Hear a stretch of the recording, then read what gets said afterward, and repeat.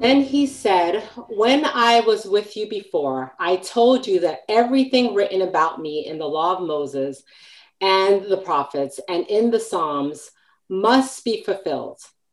Then he opened their minds to understand the scriptures, and he said, "Yes, it was written long ago that the Messiah would suffer and die and rise from the dead on the third day.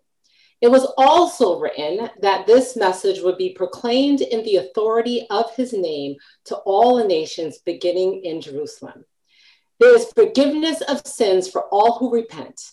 You are witnesses of all of these things. And now I will send the Holy Spirit, just as my Father promised. But stay here in the city until the Holy Spirit comes and fills you with power from heaven." Then Jesus led them to Bethany, and lifting his hands to the heavens, he blessed them. While he was blessing them, he left them and was taken up to heaven. So they worshiped him and then returned to Jerusalem, filled with great joy. And they spent all of their time in the temple praising God. Well, I'd like to thank Pastor Todd for inviting me to preach today. It's truly a blessing to be here and to have the opportunity to share God's word and how we apply it to our lives. I would like to talk to you today about a question that I think is important for all of us to contemplate, and that is, how will you wait? But first, a word of prayer. Thank you, Lord, for granting us the opportunity to come together today to worship you for who you are. You are truly worthy to be praised. We are blessed beyond all measure because we are able to be in your presence as a community to hear from you.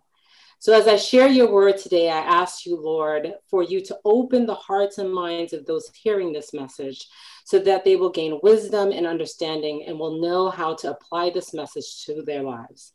Thank you for your blessings and for sending your son to die on the cross for us so that we can have salvation. In Jesus' name I pray. Amen.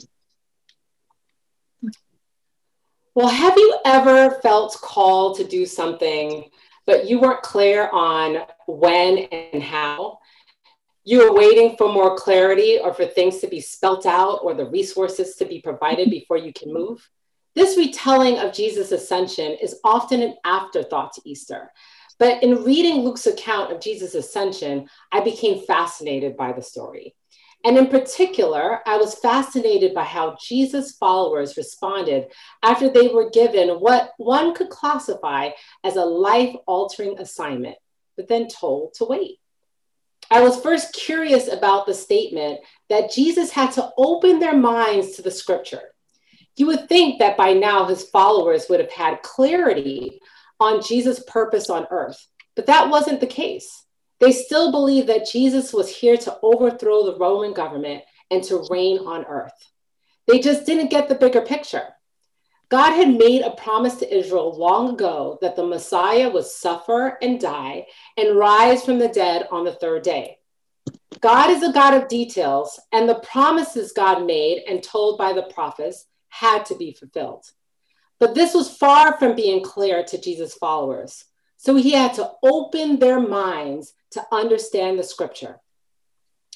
This way, they could understand that Jesus' life here on earth was in fact a fulfillment of God's promise made long ago. Jesus also told them that there was still more to the story, that there would be a message that would be proclaimed in the authority of his name to all the nations beginning in Jerusalem.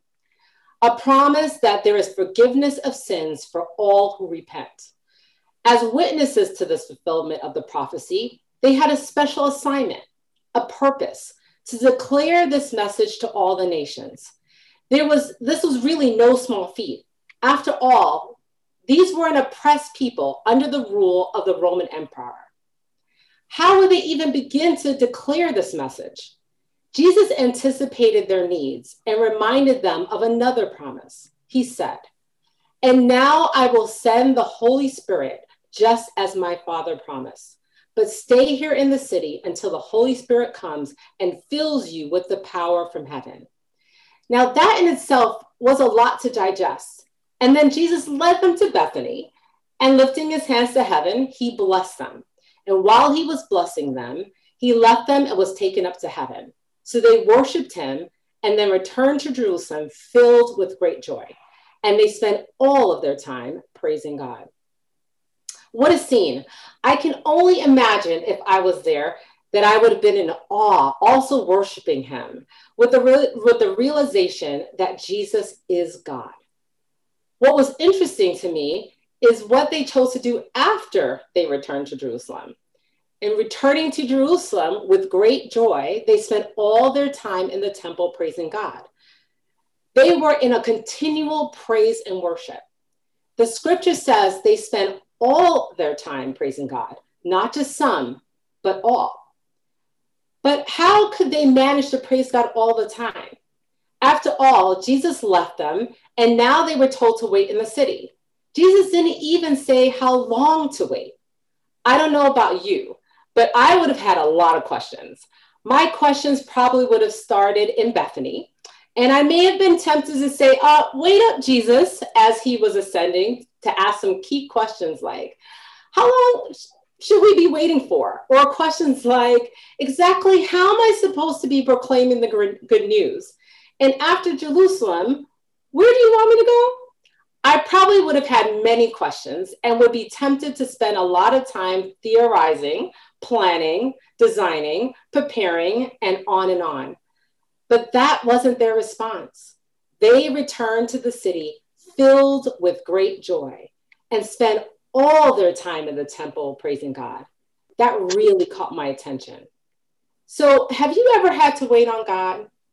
It seems like this pandemic is an example of one long wait, waiting in long lines to get groceries, waiting to see if the daily infection rates would go up or down, waiting to see loved ones, waiting for the vaccines to get emergency approval, and then waiting for an appointment, first dose, then second dose, and waiting to see when life will get to a new normal. We all have had to do a lot of waiting lately, but this idea of having to wait on God is not a new one at all. So the question is, how do you wait on God? How do you wait well? I believe that the Ascension story gives us a lesson on how we should be waiting on God. Now let's start with why Jesus told them to wait in the first place. Remember, after seeing prophecy fulfilled, they still needed to have their minds opened. His followers had seen and witnessed so much, yet there was so much they didn't know or understand. I can only imagine the whirlwind of emotions they had experienced all within a short period of time. After all, within 43 days, they saw Jesus tortured, crucified, likely thinking all was lost, then seeing Jesus raised from the dead. There was for sure fear and doubt, and we know that Thomas had his doubts because John 20, verse 24, Thomas says, I won't believe it unless I see the nail wounds in his hands, put my fingers into them, and place my hand into the wound in his side. He was saying this even though his fellow disciples had all testified to seeing Jesus. Thomas was clear, actually very graphic in his expectation, that if he doesn't see him and touch Jesus for himself, he won't believe it. I believe the reason why Jesus told them to wait is because even though these believers were filled with joy, they still needed to be prepared for the intense work ahead of them. The special assignment to spread the gospel to all the world, they needed to be prepared, and a part of that preparation was the fulfillment of God's promise in Joel 2, verse 28, when he said, I will pour out my spirit on all flesh. God would send his spirit to empower them and transform them, but they first needed to wait on God. You see, even before the pandemic, I was waiting on God, feeling the prompting from the Holy Spirit. I decided to leave my very secure job. I just did not believe that being there is where God wanted me to be. And I know that he was calling me to leadership in a way that I was not going to be fulfilled. I wasn't going to be able to fulfill where I was. I didn't know exactly where he would send me next, but I decided to leave and wait on him and see. And since I knew I was going to be waiting, I decided to figure out how to wait well. I did a lot of reading and was inspired by the lives of people in the Bible, like Jesus' followers, that had their share of waiting. And through this exploration, I learned 4 key things that I applied during my wait that worked for me and drew me closer to God. And I'd like to share those with you today. The first one is doing exactly what the followers of Jesus did. They praised God, they worshiped him. Now, what is worship? Worship comes from the Latin word worthship, which implies expressing worth. So worship doesn't mean to feel gratitude, it means to express worth. The Bible notes multiple ways for us to worship, including singing, playing musical instruments, dancing, bowing, and even silent reflections, to name a few. In life's pauses, when you are waiting on God, you have a perfect opportunity to achieve personal growth through worship. What is amazing is that the reward of worship is God himself. This concept is demonstrated in one of my favorite stories of God showing up in the midst of worship. 2 Chronicles chapter 20, King Jehoshaphat and the people of Judah were going to be attacked by a vast army. And after fasting and praying, they heard from one of God's prophets that God would be with them. Verse 21 and 22 says, after consulting the people, Jehoshaphat then appointed men to sing to the Lord and to praise him for the splendor of his holiness. As they went out ahead of the army, saying, give thanks to the Lord, for his love endures forever. And as they began to sing and praise, the Lord set ambushes against the men of Ammon and Moab and Mount Seir who were invading Judah, and they were defeated. This is a perfect example of how the reward of worship is God's presence. Worship produces unity with God and produces endurance. This makes waiting on God worthy of praise. Now, the second thing I learned about waiting well while waiting on God is you need to be in prayer. I believe that more than likely inhabited in the praises of Jesus's followers were prayers. And in my waiting was an opportunity to not only praise God for who he is, but it was also an opportunity to develop a relationship with him. Prayer increases your intimacy with God and creates a dependence on him. This is especially needed while you're waiting on God. Now, I remember being in the height of my waiting season. It was when the kids were home in virtual school, and the only way to get alone time with God was to lock myself in the dark in the bathroom. And this one particular day, I was struggling with what to do next, and I was praying, really crying out to God for direction. And I heard him tell me Matthew 6, verse 33. Seek first his kingdom and his righteousness, and all these things will be given to you as well. I was shocked, really. I was by myself for sure. I was locked in the bathroom, but the message was clear as day. While this experience seemed almost unbelievable, I knew it was real because it reminded me of Daniel. In Daniel chapter 10, a message was revealed to Daniel about a great war. Not knowing what to do, Daniel prayed, fasted, and mourned for 3 weeks. Then an angel appeared to Daniel and he said, don't be afraid, Daniel. God has heard everything that you said ever since the first day you decided to humble yourself in front of your God so that you could learn to understand things. I have come in response to your prayer. This angel's words strengthened Daniel and gave him the direction he needed.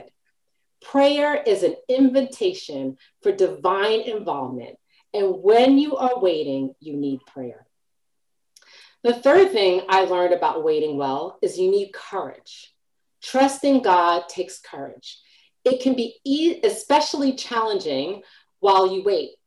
It would be difficult to imagine that Christ's followers were all of a sudden without any fear on the day of his ascension. In spite of any fear they may have experienced, they decided to trust Jesus and return to the city to wait for the Holy Spirit. Now, people often confuse what courage is, thinking that if you have courage, you're not afraid, but that just isn't true. Courage is not the absence of fear, but the willingness to turn your fear over to God. Now let's consider the story of David. I believe his story is a great example of being courageous while waiting. Scholars estimate that David was likely 15 years old when he was anointed by Samuel. Yet he didn't take the throne until he was 30. And during this very long wait, David experienced many trials, including being on the run from Saul, who was trying to hunt him down to kill him. Psalms 27 shows you how David was prayerful and took courage. In verse 1, David says, "The Lord is my light and my salvation. Whom shall I fear? The Lord is my stronghold of my life. Of whom shall I be afraid?" David chose to put his trust in God, even in anticipation of his darkest hour. In verse 5, he says, "For the day of trouble, he will keep me safe in his dwelling. He will hide me in the shelter of his sacred tent and set me high upon a rock." He ends Psalms 27 saying this, "I remain confident of this. I will see the goodness of the Lord in the land of the living." Wait for the Lord. Be strong and take heart and wait for the Lord. Now that takes me to my fourth and last key thing that I learned about waiting well, and that is you need to be patient. Jesus told his followers just what he needed them to know at the time. He told them to go to the city and wait on the Holy Spirit. He didn't tell them how long they were going to wait, or even how to be ready to receive the Holy Spirit. He just told them to wait. And when you don't know how long you have to wait, you need patience. You need to focus on doing what you do well and prayerfully and patiently wait on God. When needing inspiration on patience, I turn to Joseph. Genesis tells us the story of Joseph and how his dreams as a teenager of being a ruler and his family bowing to him was seen as lofty and threatened his brothers. So threatened that they sold him off into slavery. So instead of his dream coming to pass right away, he instead had to live a life of patience, waiting on God. Patience is a very critical part of personal development and perseverance. Think about what God designed for Joseph when he went from the pit to Potiphar's house, then to a prison, and then to a palace. Joseph probably had no idea what was happening at the time, and what he experienced was so far from what he had dreamt about as a teenager. You see, timing is everything, and we know that while the time had passed, God's plan for Joseph was unfolding, a plan that would allow Joseph to not only save Egypt, but to save his family. Genesis 50, verse 20 shows that Joseph did eventually understand God's plan clearly when he said to his brothers, "You intended to harm me, but God intended it for good, to accomplish what is now being done, the saving of many lives." Joseph's story teaches us that patience during difficult times strengthens our faith in God and helps us see him clearly. I can only imagine how the followers of Christ felt at the day of Pentecost when their wait for the Holy Spirit was over as he poured out on them, just as God had promised. They can now go forward stronger in faith and better prepared to share the good news. Now, while my wait for where God would send me next in my career is over, I feel that the wait to also prepare me for what he needs me to do in this new season in my life.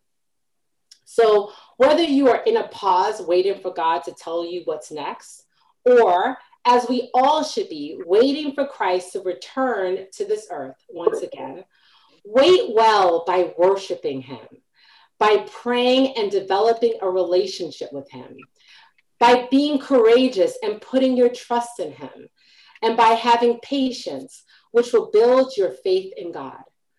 I will leave you with one last thought from the author Wendy Pope, who compares waiting well to that of a caterpillar, patiently waiting and developing in its cocoon until one day it's time for it to break free and become a butterfly. She says, let the pressure of your weight fortify your faith, cultivate your character, and reinforce your resolve so that when you fly away from it, the world will see the beautiful colors of your faith. Amen.